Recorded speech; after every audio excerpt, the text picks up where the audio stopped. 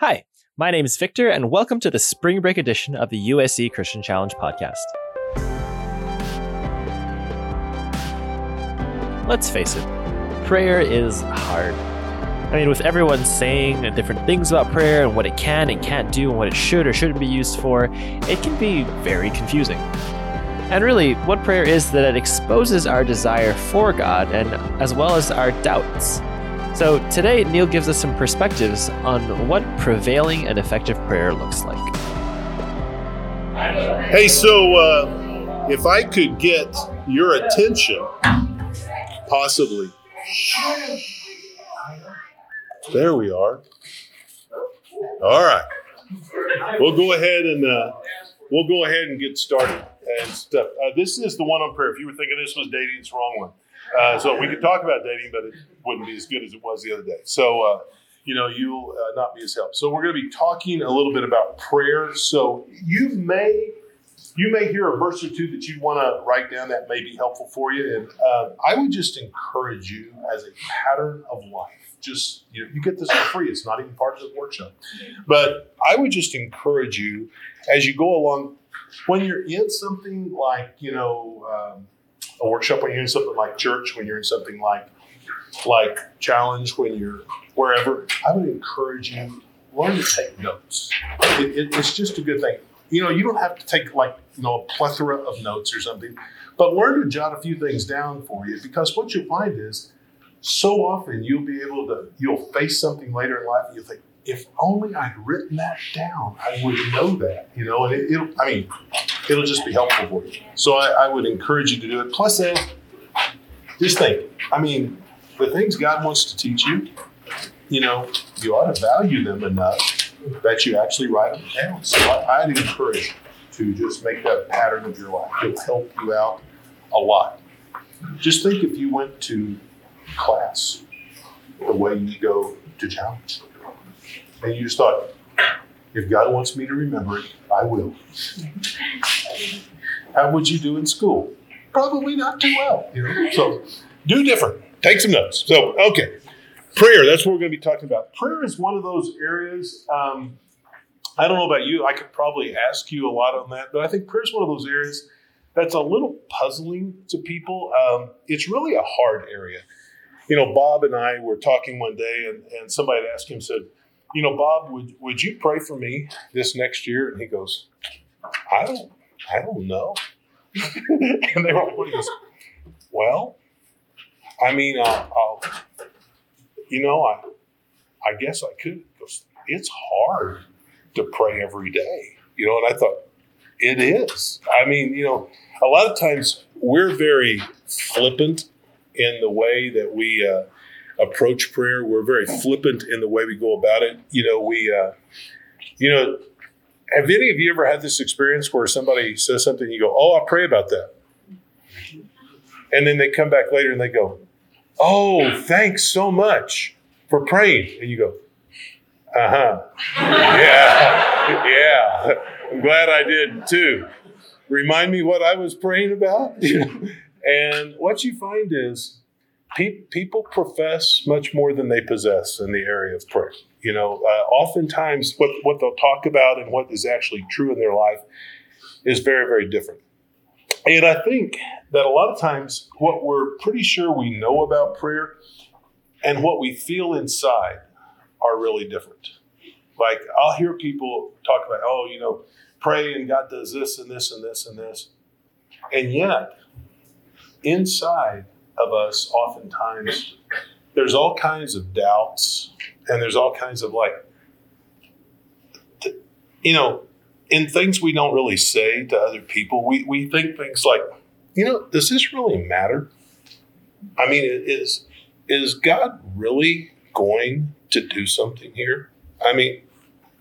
Is this just like wishful thinking on my part? What's really going to happen? Now, I'm sure as I say that, some of you are thinking, actually, yes, that's exactly what I think.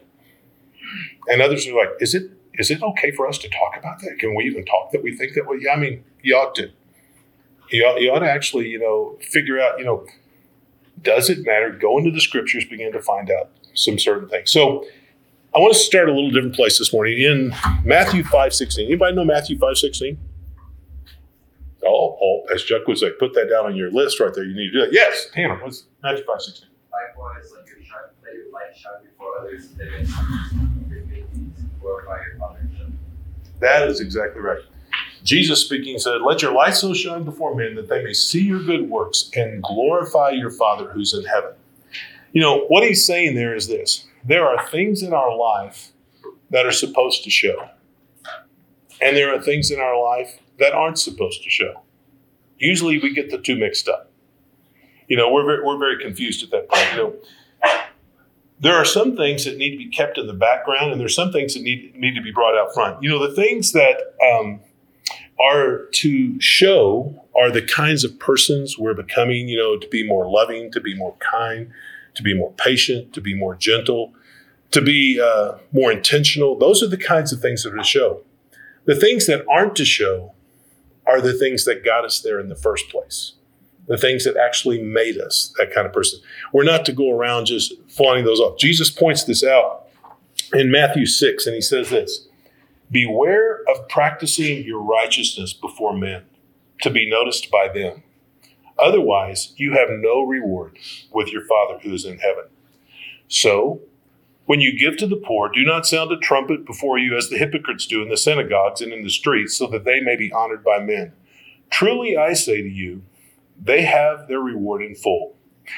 But when you give to the poor, do not let your left hand know what your right hand is doing, so that your giving will be in secret, and your Father who sees what is done in secret will reward you. Whenever you fast, do not put on a gloomy face as the hypocrites do, for they neglect their appearances, so that they may be noticed by men that they are fasting. Truly, I say to you that they have their reward in full. But you, when you fast, anoint your head, wash your face, so that your fasting may not be noticed by men, but by your Father who is in heaven. And your Father who sees what is done in secret will reward you openly. He says, you know, if you're fasting, you know, just walk around with a toothpick in your mouth, okay? You don't have to walk around like, and doing that. He goes on to say, he says, then the one we're looking at here, he says, when you pray, you are not to be like the hypocrites, for they love to stand and pray in synagogues and on the street corners, so that they may be seen by men. Truly, I say to you, they have their reward in full. But you, when you pray, go into your inner room, close the door, and pray to your Father who is in secret. And your Father who sees what is done in secret will reward you. Now, men and women, see, we don't do that a lot of times. A lot of times what we want to do is we want the things to show that are the things that are actually developing us. You know, we want to make those front and center because we want to kind of draw attention to ourselves. And so, you know, like we get up and you go, oh man, knees pretty worn out. Stuff. People go, really? What happened? You hurt yourself? Nah, I guess, you know, get 2 or 3 hours of praying every day. I guess, you know, just got to, you know, people go, oh. And Jesus says, hope you enjoyed that. That's your reward in full. That's it. So, you know, what we need to see is, why does Jesus say that? Why are those things to be kept there? Well, prayer is a personal relationship thing. It is not about public show. That's not what it's about. And we aren't to pray because it looks good to somebody else or because we ought to, but we're to pray because God hears and answers. That's why we're to pray. So, you know, what we need to understand, when we pray, we are not the primary participant. God is. And once we get that down, it straightens out a whole lot of things. You know, prayer begins with God. It doesn't begin with you. Prayer is where the transcendent God and the personal God come together in one point. See, in most religions, what you find is you either have a transcendent God, this glorious, majestic God that is far off, that's over everything and powerful, or you have a God that's very personal. I mean, you know, he's everywhere. He's in this tree over here. You know, he's just like that. But only in Christianity do you find that you have a transcendent and a personal God. You have a transcendent God as the God of the universe, the one who created everything. But at the same time, he is a personal God who wants to relate to us as Father. And it's in prayer that we see those two things actually begin to come together. The primary thing God wants to build into your life through prayer is a life of faith. That's the thing he's trying to build. So without faith, prayer really makes little sense. I mean, it doesn't make sense at all. And without prayer, faith simply becomes fatalism. It's simply, it's going to happen, so we'll just go with it. So God is developing your faith, but you can't faith God into things. You can't be like, no, God, you have to do it because I believe. It's like, no. God is God, and he's God all by himself, and he's going to do what he's going to do. And so you can't ramp up your faith and kind of twist God's arm into something. That's not how that works. But you have to have faith. To believe God for something that he hasn't promised, that's just presumption. But to not believe him for something he has promised, that's sin. So, you want to stay away from that. So faith plays a key component in prayer. And if you look in Hebrews 11:1, it says this: "Now faith is the assurance of things hoped for, the conviction of things not seen." What faith is the assurance that what God has said he will do, he really will do. We don't believe that what God has said he will do because of faith. We believe it because of evidence. That little word there that says the conviction of things not seen, that word conviction, it means evidence, the evidence of things not seen. And when you look in Hebrews 11, if you go on and you read all of the rest of Hebrews 11, what you see is evidence after evidence after evidence after evidence about why you can trust God and why you can have faith in him. And this is how God acts here, and this is how God acts here. And so you don't have to worry about trusting him. So what are the implications of all of that for you? And that's what I'd like us to look at in the rest of our time. And what I like to do is there's like 4 things that I want us to look at, kind of get our minds wrapped around when it comes to prayer. The first one is this: your prayers matter. Your prayers matter. You're not just reciting words. Sometimes people say, you want to say a prayer? I think, no, I want to pray. I don't want to say a prayer. You're not just reciting words. Your prayers actually matter. You are speaking to the sovereign, omnipotent, omniscient God of the universe. In Isaiah 40:31, no, it's not 40:31. This is not true. It's like 40:11. It says, "Who has measured off the waters of the earth in the palm of his hand, and marked off the heavens by the span, and weighed and the dust of the earth in a measure, and weighed the mountains in a balance, and the hills in a pair of scales?" Now, I want you to take your hand right there. I want you to just hold it out there in front of you. I want you to look at that. Just hold it up right there. Look at your palm. Now, I want you to think, how much water could you hold in the palm of your hand? I mean, without, spilling it all over yourself and looking like you've had an accident. I mean, how much water could you hold in the palm of your hand? What do you think? A couple teaspoons? Yeah, maybe if you have a big hand. All the waters of all the earth, God holds in the palm of his hand. 3/4 of the earth, by the way. Right in the palm of his hand. It says he takes and he calculates, the dust of the earth by the measure. Like when he's looking at all the sand, like you go out here and you drive across the desert, you think, good night, there's a lot of sand. You start looking around the rest of the world, good night. You know what? God goes, there you go. It says he marks off the heavens by the span. You look at the heavens, thousands upon tens of thousands of light years, wide and long and deep and everything else. You look at all that, and God just goes, measures it off like that. Now, it's awfully hard to think of God in those terms and then think, God, I don't know if you can do anything here. It's like, really? Really? Your prayers matter because you are talking to the sovereign God of the universe. And you need to remind yourself of that. You need to remind yourself, this is who I'm talking to. It's that God that says this in Jeremiah 33:3. He says, call to me and I will answer you, and I will tell you great and mighty things you do not know. So we need to do that. He also said in John 15:7, Jesus said, if you abide in me and my words abide in you, ask whatever you wish and it will be done for you. So as we pray, the God of all creation acts. Therefore, one of the things you want to do is you want to seek to develop a praying life. Not just a prayer life, but a praying life. One where it's a life that's just kind of saturated with prayerfulness. It's a life that as you're going through, morning, noon, night, wherever it is, saturated with that, seeking to bring God into all that you do. The second thing about prayer is this. You don't come on your own merit. You come on the merit of Jesus. You don't come on your own merit. You come on the merit of Jesus. And God, being the primary participant in prayer, he's provided the way.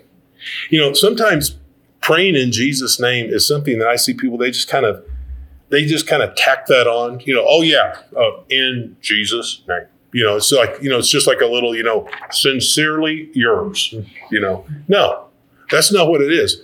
You need to remember when you pray in Jesus' name, what you're saying is, this is the basis for which we can come before you, God. On the basis of what Jesus has done. Not on the basis of what we've done, but on the basis of what he's done. In Hebrews 4:16, he says, for we do not have a high priest who cannot sympathize with our weaknesses, but one who's been tempted in all things as we are, yet without sin. Therefore, let us draw near with confidence to the throne of grace, so that we may receive mercy and find grace to help in time of need. And then Jesus says this, he says, whatever you ask in my name, that will I do, so that the Father may be glorified in the Son. If you ask anything in my name, I will do it. In John 14:13 and 14. To ask in Jesus' name, what that really means is you're not trusting your own merit when you begin to pray to God. And you say, well, what difference does that make? Well, let me just give you a little example of this. How many of you have something like this? You wake up, you kind of like, wow, I woke up before the alarm. I actually have time to meet with God rather than just, my quiet time being, oh God, and getting up and running around. You actually have time to meet with him. And so you do, and you get up and you're spending time with him, and you're nice to your roommate, and, you walk out and the whole day's going good. And now all of a sudden you pray and you kind of think, I think I may get this prayer answered today. I had a quiet time. I ate breakfast. I was nice to my roommate. But let's say it's not that kind of a day. Let's say you set the alarm, you slept through it, you got up, your only quiet time was, jumping in there and trying to wash your face or something, going, oh God, why did this day? And you're running through the day, and then, you yell at your roommate and you scream, and then you go out and you start to pray and you think, probably not going to get this one answered. You know what you're thinking? My merit, my activity before God is what determines my prayer life. Oh, no. See, we pray in the merit of Jesus. That's why we pray in Jesus' name, because you know what? It's not through our merit that we can ever approach God in the first place. It's because of his merit, what he already did. And so you want to remember that as you begin to pray. Third thing, we have to have faith in God's power and willingness to answer. We have to have faith in God's power and willingness to answer.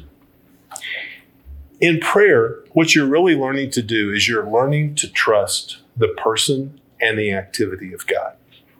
That's what you're learning to do. Our prayers grow out of how we know and understand God.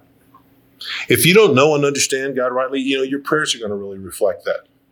And so the more you know God, the more you really understand him, the more your prayers will begin to take on a different tone, because what you'll begin to see is God is not only able to act, but he's really willing to act. He wants to act.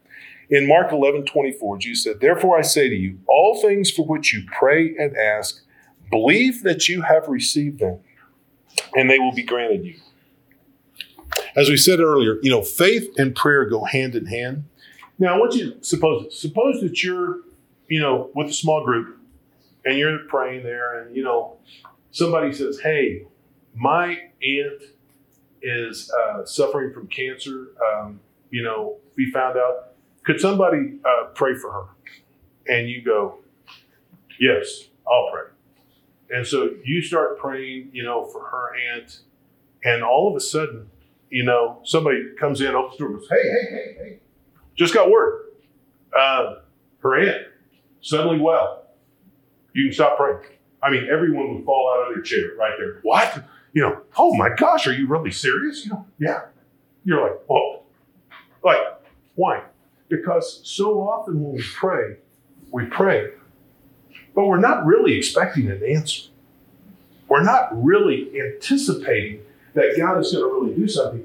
You need to have prayer. You need to have faith in God's willingness and ability to answer when you pray. So therefore, you need to pray with a sense of expectancy. There's an example of this in Acts chapter 12, which is a hoot. If you read in Acts 12, it says this: "So Peter was kept in prison, but prayer for him was being made fervently by the church to God.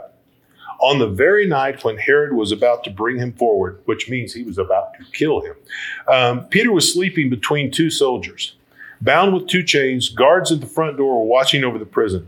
Behold, an angel of the Lord suddenly appeared, and a light shone in the cell. And he struck Peter's side and woke him up. 'Get up quickly!' And his chains fell off his hands."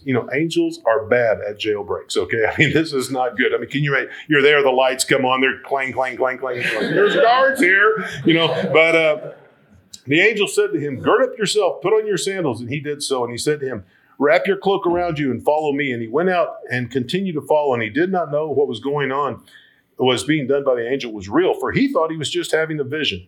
When they had passed the first and second guard, they came to the iron gate that led to the city, which opened for them by itself. Kind of weird right there. And they went out and went along one street. Immediately the angel departed from him.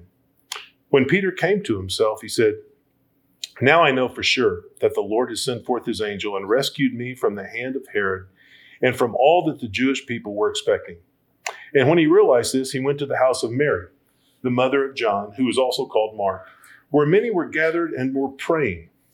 And when he knocked at the door of the gate, a servant girl named Rhoda came to answer. When she recognized Peter's voice, because of her joy, she didn't open the door, but she ran back in and announced, "Peter's standing at the front gate." You know what they said? "You're out of your mind." Now, what had they been praying for? Peter to be released. What happened? Peter was released. What did they say? "You're out of your mind." See, no one's expecting this, but she kept insisting that it was so, and they kept saying, "No, it's his angel." Very, biblical view. But Peter continued knocking until they finally opened the door, and they saw it was him, and they were amazed. They were amazed. See, God can choose to act in a situation where there's unbelieving prayer, but he doesn't act because of that. He acts in spite of that. So, you need to understand when you pray, you need to really trust God's willingness and his ability to answer. I honestly think there was somebody that believed. I think it was Rhoda probably that was believing the whole time of praying. But I mean, the others, not so much. Now you say, well, what if you don't have faith to believe that? Well, then pray for what you can believe. If you don't have faith to believe, like in the situation with the gal's aunt, that she's going to be cured, well, then pray, "God, would you comfort her?" Or, "God, would you pray for what you can believe?" But you know what? When you pray, trust God You're praying to the God of the universe. Trust Him. The fourth area, we must learn to patiently wait upon God to answer without fixing on God a time when or the circumstances under which He should give the answer. Let me repeat that for you. We need to learn to patiently wait upon God to answer without fixing on God a time when or the circumstances under which He should give an answer. Patience should be an exercise in connection with our prayer. Patience should just be part of that. Paul tells the Colossians in Colossians 4:2, devote yourselves to prayer. In other words, what he's saying is be persistent in it. You need to learn to pray, and you need to learn to stay after it when you pray. Now, I don't know about you, but that was something I had to grow into. I mean, I just, persistence was not one of those key characteristics in my life, And when I was about a sophomore, I began to learn some of this. I had this roommate. His name was Spooky, because he was born on Halloween. And so he was on the basketball team, a pure shooter. I mean, good night. This guy averaged like 28 points a game. Great shooter. But he was also, kind of like, we were different. He was like a distance away from God, and we were roommates. So I would come in, and he'd say, hey, were you at that thing? I say, Bible study. Yeah. I said, yeah. He goes, oh, you know what I think about that? I said, no. He goes, that is effed up. That's what I think about that. Okay, think about that, Spook. Appreciate that. And, then and he's like, he'd kind of sit around and he would, say things like, hey, you know what I think about you? No, I don't. He goes, well, by the way, you are. And I said, okay, yeah. And he would continue this, for 9 months. And for 9 months, I would, think, my job is to love him. My job is to pray for him. My job is to share with him. And so that's what I would do. And, we would just go on and he'd come in, hey, yeah, were you at that thing? Yeah, you know what I think about that? I think I'm going to know. And, and sure enough, he would tell me. And then I began to notice, like 9 months later, from August to April, I began to notice, some things were changing. And I kind of thought, hey, what's up? And I began to talk to him, and I began to find out, good night. God was really getting hold of his life. And he began to look at it, and he began to think, you know what? I think this is true. And I think I need to follow him.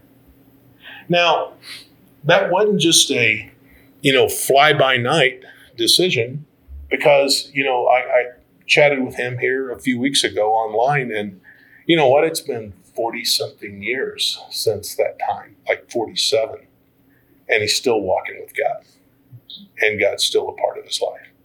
So you know what? Sometimes it takes time. And you need to trust God and you need to persist in praying. One of my favorite guys in all of the world, in fact, if I had time to spend one time with one guy from history, this would probably be the guy. But his name is George Mueller. And he is like, great guy. One of the things he did is this, he's posting this. He said, on November 1844, I began to pray for the conversion of 5 individuals. I prayed every day without a single intermission, whether sick or in health, on the land, on the sea, whatever the pressures of my engagements might be. 18 months elapsed before the first of the 5 was converted. I thanked God and prayed on for the others. 5 years elapsed. Then the second was converted. I thanked God for the second and prayed on for the other 3. Day by day, I continued to pray for them. 6 years passed before the third was converted. I thanked God for the 3 and prayed on for the other 2. These 2 remain unconverted. 36 years later, he wrote that the other 2 sons of one of Mueller's friends were still not converted. He wrote, but I hope in God and I pray on and I look for the answer. They are not converted yet, but they will be. In 1897, 52 years after he began praying for them, they were finally converted. But after he had died. Mueller understood, what Luke meant when he said in the parable, you need to pray without ceasing. You need to continue on. In our in our life as well, like in our house. Many of you have been to our house. If you haven't, you're welcome sometime. But in our house, we lived in this house for like 11 years. We were renting it before we bought it, which we've been in it for like the last 22 years since we bought it. But for like the first 11 years, we were there. And we were about 3 years in. And I was looking around, I thought, this is a great house. This is a great house. It's kind of like laid out okay for ministry, and you can put a lot of people here. You can kind of spread them everywhere, which we do about every week. And, they're kind of like all over the place. And I thought, this is pretty cool. And I thought, wouldn't it be good if God were to provide this house? Because, we were so broke, we couldn't even pay attention. So I thought, we can't afford it, but maybe God would provide it. So just started praying and prayed for like 8 years. And you know what? 8 years later, God opened up the opportunity for us to buy the house, and we were able to do it. You ever prayed for anything for 8 years? See, most of us, we don't persist in things like that. We don't do it. We pray for about 5 minutes, and then we're like, nothing's happening. You need to learn to persist. You need to learn to really patiently trust God, not set up a timetable for him. Jesus said this. Then he spoke a parable to them that men ought always to pray and not to lose heart. There was a certain city, a judge who did not fear God nor regard men. Now there was a widow in that city, and she came to him saying, "Get justice for me from my adversary." And he would not for a while. But afterward he said to himself, "Though I do not fear God nor regard men, yet because this widow troubles me, I will avenge her, lest her continual coming to me weary me." Then the Lord said, "Hear what the unjust judge said? And shall God not avenge his own elect who cry out day and night to him, though he bears long with them? I tell you that he will avenge them speedily. Nevertheless, when the Son of Man comes, will he really find faith on the earth?" In Luke 18. Many things what you're going to find in your life, men and women, many things are going to go on and on and on. And the question you're going to have to ask yourself is, are you going to persist in prayer? Because, there are things God will do if you pray that he won't if you don't. And so you need to continue on in prayer. God causes things to come into history through our prayers. That's how things actually begin to place. He causes growth to take place in our lives. Such as, deciding, is he good or is he not? You see, a lot of people, they pray, and if God does something, then they're like, oh, God is so good. Now, what happens when you have to pray for something for 8 years or 52 years? See, what God does a lot of times is he'll hold up waiting for you to grow in an area and decide, is God's character already settled no matter what happens in this? Is he good even if he doesn't answer this right now? Or is he good if he says no? And a lot of times what God's doing is God's trying to grow us in that. Sometimes he wants to reshape our faith by waiting. Our hearts may not be ready for the answer. And so he's really wanting us to persist in prayer so he can help us with that. Sometimes he's wanting us to remember that he's the primary participant, not us. And if we do, then we do well. Matthew 7:7, where Jesus says, "Ask and you shall receive, knock and," the thing is, ask and keep on asking, knock and keep on knocking, seek and keep on seeking. And that's what we want to do. Sometimes prayer may take years, but you need to remember this. God works on a much different time scale than you do. He works on a much larger time scale. He's playing the long game. He plays on a much different time scale. And you need to learn to trust him in prayer. Back to my favorite historical person, George Mueller. If you look at Mueller, towards the end of Mueller's life, there was a time when this guy named A.T. Pierson, who was one of his biographers, decided he wanted to write this biography of Mueller. So he was going to come out and he was going to visit Mueller. And he wanted to be around him. Mueller, for those of you that don't know Mueller, many of you anybody know much about George Mueller? Anybody? One, two? All right, two. Both of you. I appreciate that. George Mueller was a guy back in the time of Charles Dickens, when Dickens was writing like Oliver Twist and talking about the orphans in England and everything that was going on. Mueller was actually taken care of. Mueller began to say, hey, you know what? It would be a great idea for us to have something that would help people here, normal people, learn that there's a God who answers prayer and hears things. So he said, if I, being a man of no means, were to actually pray and have nothing but prayer be my only option to provide for these orphans, then people would be able to see an example of, the living God providing. So Mueller just began to pray. God, would you provide? In response, God began to provide money for them to build an orphanage. They began to do that. Over the course of his life, he took care of like 10,000 orphans. Thousands of orphans. And Mueller, besides that, if you read the life of Mueller, incredible guy. Besides that, he pastored this church. He formed something called the Scriptural Knowledge Institute, which they distributed, scriptures and literature all over the world.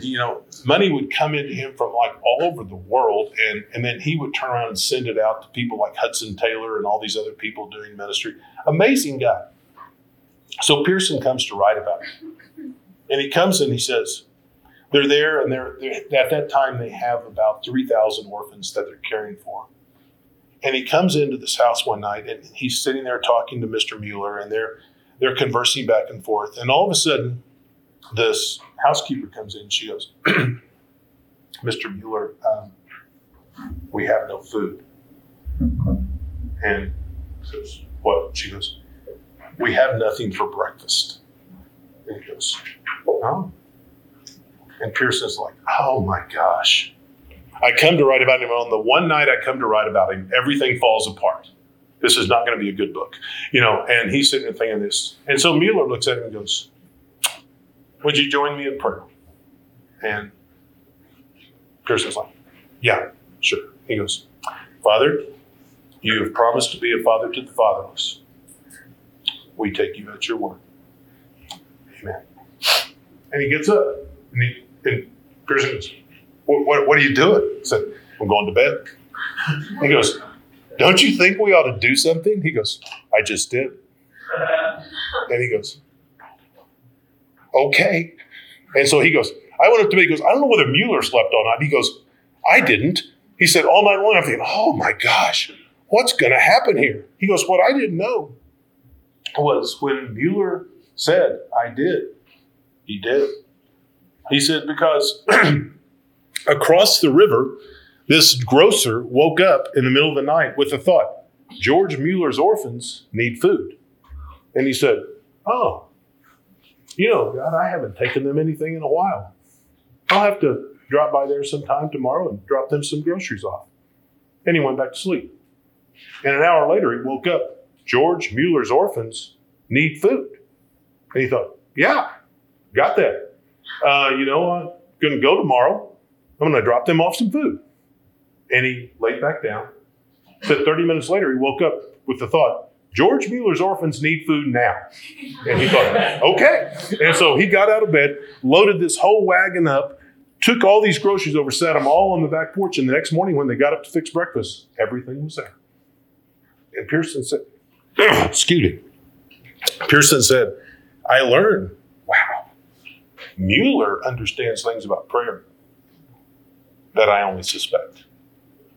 Now, what I would tell you this, men and women, If you look at prayer as you're the primary participant, you're going to miss everything. God is the primary participant, and He is the omniscient, omnipotent creator of the universe who holds all power in His hand. So when you come to Him through His Son, Christ, who has already paved a way for us to come to Him, then you can come to Him with a sense of quiet confidence that the very thing He has promised to do, He will do. And you can dig into His Word and find out what are those promises, and you can begin to trust Him for them. The reason Mueller could pray for those guys for so long to be saved, one of the things, if you read his biographies, which I've read about 8, if you read those, what you'll find is, that like God has said, it is not His will that any should perish, but that all should come to know Him. So with confidence, Mueller said, therefore I can pray that these guys would come. And he did. I wonder in our own lives how many things there are that God wants to do if we would just persist in prayer. If we would just decide, you know what? This is something God's promised. I'm not presuming on this. Why don't I just persist and trust Him in this and pray? And you say, well, but why would He wait to develop a life of faith in us? Why would He wait to straighten out our perspective? Why would He wait? So He would really get the glory, and it would look like, oh, it's you, the primary participant, super prayer. No. See, what Mueller understands is this is really about God and His glory. And we want to join Him in that. Let me just pause and ask you any questions, anything that's not clear for you, anything that comes to mind. Audrey. How do you suggest, how do you believe that what you ask will be answered without kind of slipping into presumption? Is that just understanding the promises of God versus... Yeah, a lot of it is. Like Mueller, for instance, a lot of times people look at the way Mueller prayed and people think, oh man, Mueller just prayed and God just did. No. Even if you look at the orphanages, one of the things Mueller did was he had the thought, how can I help this unbelieving generation to actually see that there is a living God who is ready to answer our prayers? And then he looked around himself and he said, good night. There are all these orphans everywhere not being taken care of. Wait, what if I, a man of no means, were to begin to pray, and through prayer alone were to trust God to provide for all these? And so that was the thought. But then he thought, you know what I need to do? I need to check this out. So he began to go to the Word of God, and he began to find God has said, I will be a father to the fatherless. I will help them. He began to look at all these promises God had made about taking care of orphans.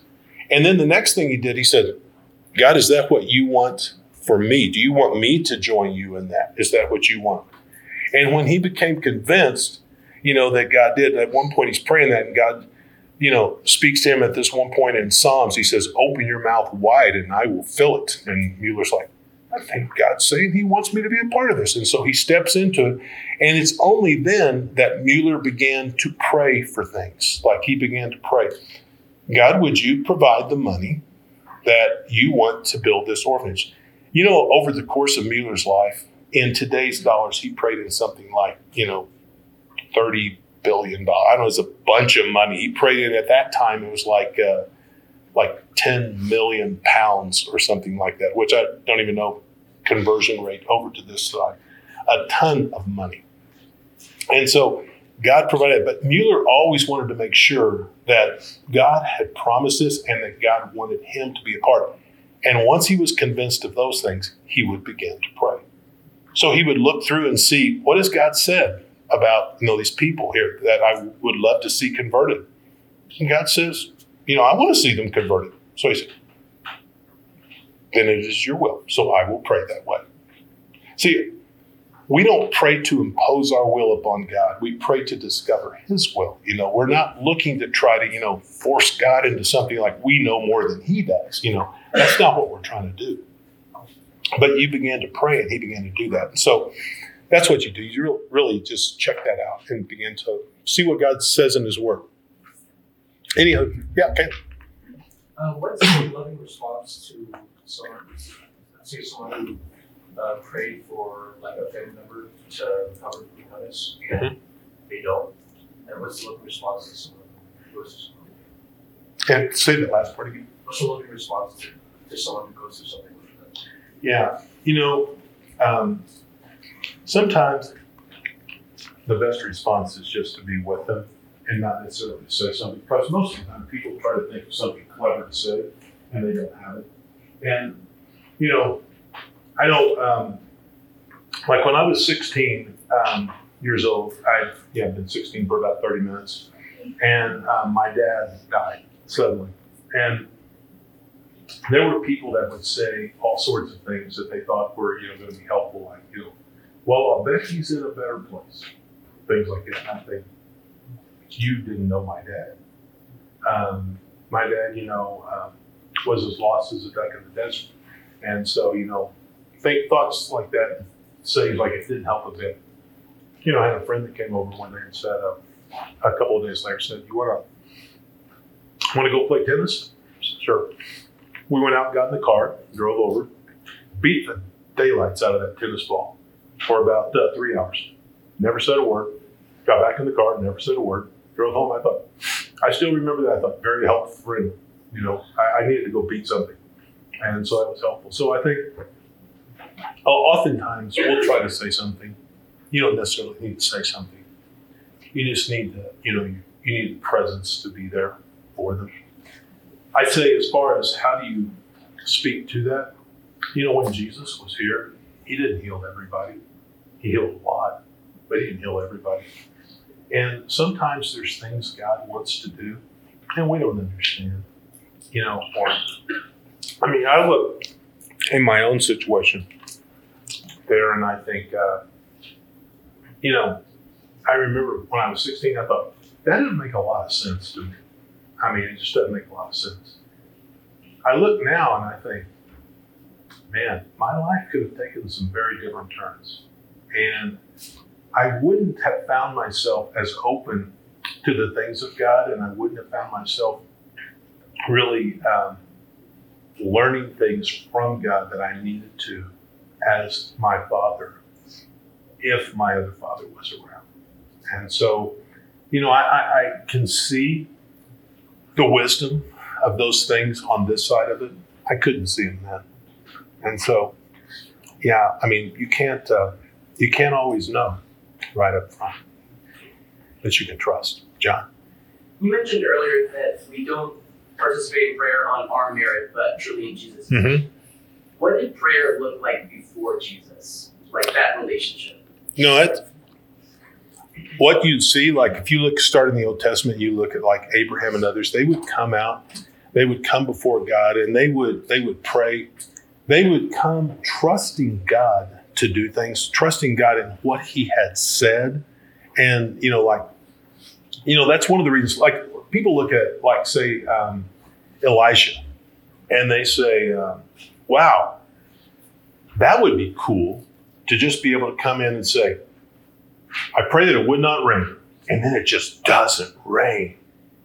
And somebody goes, yeah, but I'm not going to pray something like that because, honestly, you can't just throw something like that out.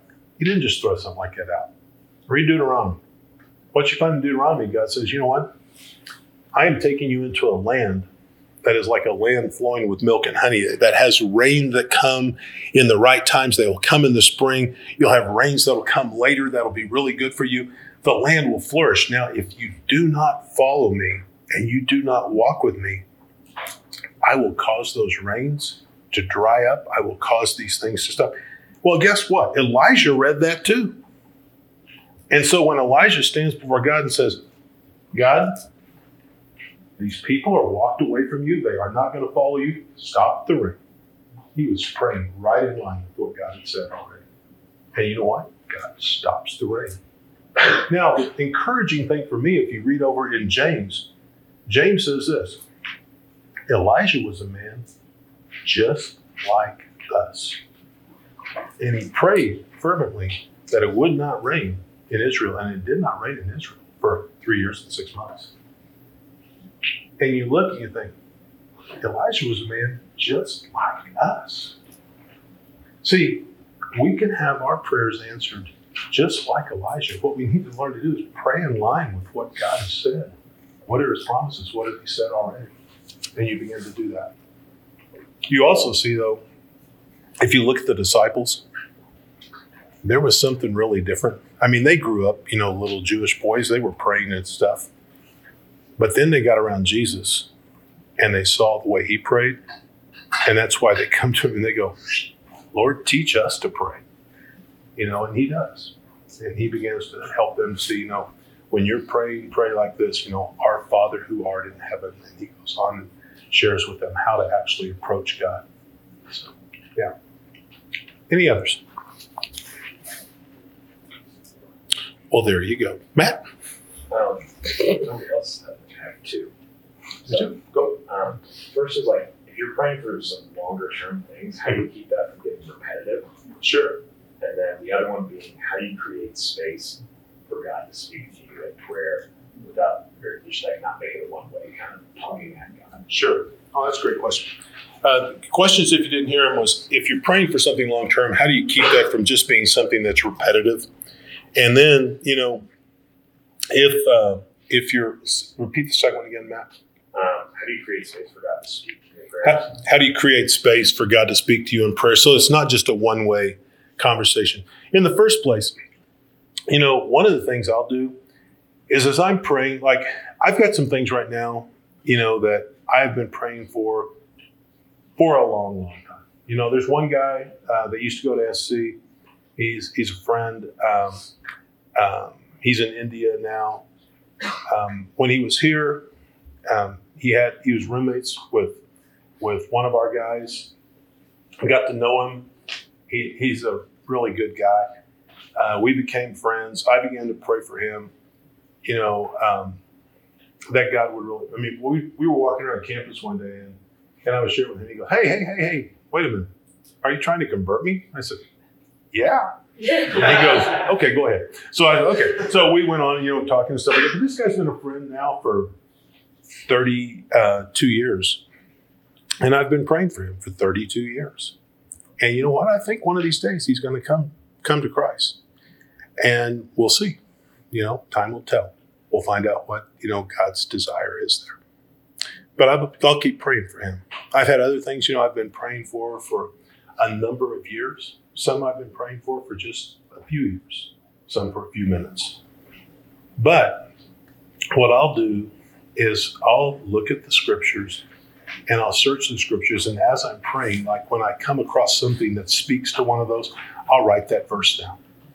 And then I'll refer back to that. And then sometimes as I'm praying, I'll remind God of those verses. God, you've said this, and you've said this, and you've said this. And just to remind you, I'm still praying for this right here, which I believe is in line with what you've said right here. So I would really want you to move in this situation. And you are the ones. Sometimes what I'll do is I'll just rehearse who God is, because sometimes my view of God, depending on all my circumstances, can begin to kind of shrink. And so I have to remind myself, this is the God of the universe. You read Jeremiah and God says, I am the God of the universe. Is anything too difficult for me? And you think, no, it's not. The answer to that is a simple one. No, it's not. Begin to look up different promises. Then as far as creating space, too often I think we do make prayer like a one-way thing. Sometimes as I'm praying, especially if I'm waiting, I'll say, God, is there something in me that you're wanting me to learn right here that I'm not getting, that I'm being a knothead about or something? And if so, would you show me what that is? And is there something that you would get more glory by waiting on this? If so, I'm good. It's not about me. It's about you. And, sometimes I'll say, God, is this going to help somebody else for this to kind of linger on? If so, would you kind of help me to see that? And, a lot of times I'll have an insight on something like, what, this is really something you need to grow in. You're kind of needing to learn to persevere. And I think, yeah, I do. I'm kind of a wimp. Okay. So, but yeah, I think talk to God and ask him questions and listen, pay attention. That'll help. Somebody else had a question. We have time for one more. Yo. I was wondering, just like the different ways that like prayer is like division because they have like the tools like prayer and fasting or like the prayer wheel. Like what's your personal how do you like your prayer time? When I pray? Yeah. When I pray, I don't just I guess probably the best way to answer that is probably it's varied. I don't just pray this time, okay, I'm done with it for the day. I'll see you again tomorrow. I don't do that. I mean, I'm usually praying throughout the day. I'll be meeting with somebody and I'll go to meet with somebody. And as I'm walking over to meet them, I'm thinking, God, here's, this person and you know their needs better than I do. Would you help me to really hear them well and be able to understand what they need and be able to understand where they are? And you said you will give wisdom. So would you give me wisdom to know how to help them and how to just shut up when I don't need to help them? And would you, help me in that? So I'll do that. In the morning, a lot of times I'll just launch very much akin to what Bob and Chuck were talking about. I'll just, invite God into the time, begin to talk with him about some things, then begin to get into his word and converse with him back and forth over that. And then, I'll just begin to go through some of the things that I'm praying for.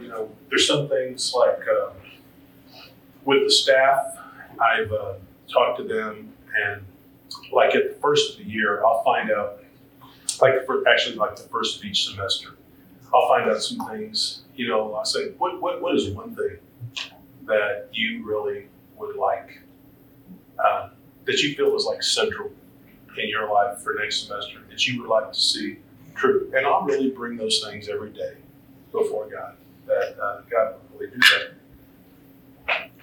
that, in their lives. And so I'll do that, and then other things that I'll have this that I will refer to and pray through. But a lot of it goes on throughout the day. Sometimes even as I'm, Steve and I walked in here earlier, and there was somebody in the back, and they work here. They weren't having a very good day, and I was just praying, well, God, how can I help? And it turned out there was a way I could, so just step in and help a little bit. So just pray, kind of throughout the day, all the time. Remember, it's a relationship, and you are not the primary participant. He is really the primary participant. And a lot of times he'll spur things on just to get you to step in and begin to pray and begin to spend time with him. Does that make sense? So we'll do it. Yes? Sort of building off of that, you meet with a lot of people, and there are a lot of people that you have a relationship with. Mm-hmm. So I'm sure there's a lot of people that you could be praying for. And I feel like if we pray for everything we could pray for, everything we ought to pray for, it'd take kind of forever. Mm-hmm. So how do you balance that? Praying for as many things as you can while still focusing on what's important, I guess. Well, I do pray for a lot of people, but I don't find it's really, everybody's going to spend their time some way, so a lot of times I'll be driving or something like that. And you've got windshield time, you can pray. Other times, if as I'm going through, maybe I'll be in the shower and I'll be thinking, about this situation or that situation, and I'll use that time to pray. So you can use up your time. Like I said, you don't want to develop a prayer life. You want to develop a life of prayer. You want to develop a life of prayerfulness. And you want to just weave prayer into the fabric of your life. So if you do, what you'll find is you've got more time than you actually think to pray. Now, if we're thinking time that I'm just going to be by myself alone over here, kneeling before God, well, yeah, you probably don't have as much time. But, if you look, sometimes go through and do a study on prayer in the Bible, and just do a study on like posture of prayer in the Bible. And what you'll find is some people, are standing, looking up and praying. Some people are standing and bowing and praying. Some people are prostrate praying. Some people are kneeling and praying. You see all sorts of different things. So what you find by what I take from that is, you can pray in a whole lot of different circumstances. I remember one time I talked to this guy, a good friend. He was on a team, and he and I were on campus, and they were building Parkside, which is a dorm at our campus, and they were building this brand new in this, the Parkside International part. And so we were over there as they were building. And I said, let's walk through here and let's just pray that God would give us men out of this dorm who would really come to, come to know him and walk with him this next year. And he goes, how are we going to do that? I said, what? How are we going to do that? Like, we'll just walk through and pray. And he goes, will we run into things? I said, we'll have our eyes open. And he goes, oh, I've never done that. And I said, yeah, that'll work. So we did, and so we walked through praying and stuff like that. But I realized, his idea of praying was that, you got your eyes closed, you're over here, and I thought, well, yeah, I'm not doing that. Pray for whoever's looking on the other side of that wall. I thought, no, so we just went through and prayed, and the great thing was we saw a lot of guys come out of that dorm the next fall. And many of those are dear friends to this day, and several of them came to Christ. So it's really a good thing. So, well, let me pray for us, and we'll wrap up with that. Father, we confess to you that we are so much infants when it comes to really knowing your heart and knowing your character and knowing your desire as our Father to answer things. And you are so intent on Romans 8:29 of developing us into the image of Jesus that you will sometimes linger and sometimes surprise us with a quick answer in prayer. But God, in all of that, we want to say we trust you, and we really do want to expectantly look to you. As Peter said, where else will we go? You have the words of eternal life. And so, Father, we trust you. I pray that out of this room of men and women, you would raise up those who would really walk with you, would really know you, and would really trust you in areas of their lives with prayer. And they would see you come through again and again and again. And we pray those things, Father, on the merit of Jesus. In his name, amen. Thanks, guys. Thanks for listening to the Spring Break 2022 season of the USC Christian Challenge podcast. Catch up on and review the rest of the sessions right here on all of your favorite podcast platforms, and leave us a review if you'd please. Get involved and find out more about us, weekly small groups, and upcoming events like this Spring Break retreat on Instagram @USC Challenge and on our website, uscchristianchallenge.com.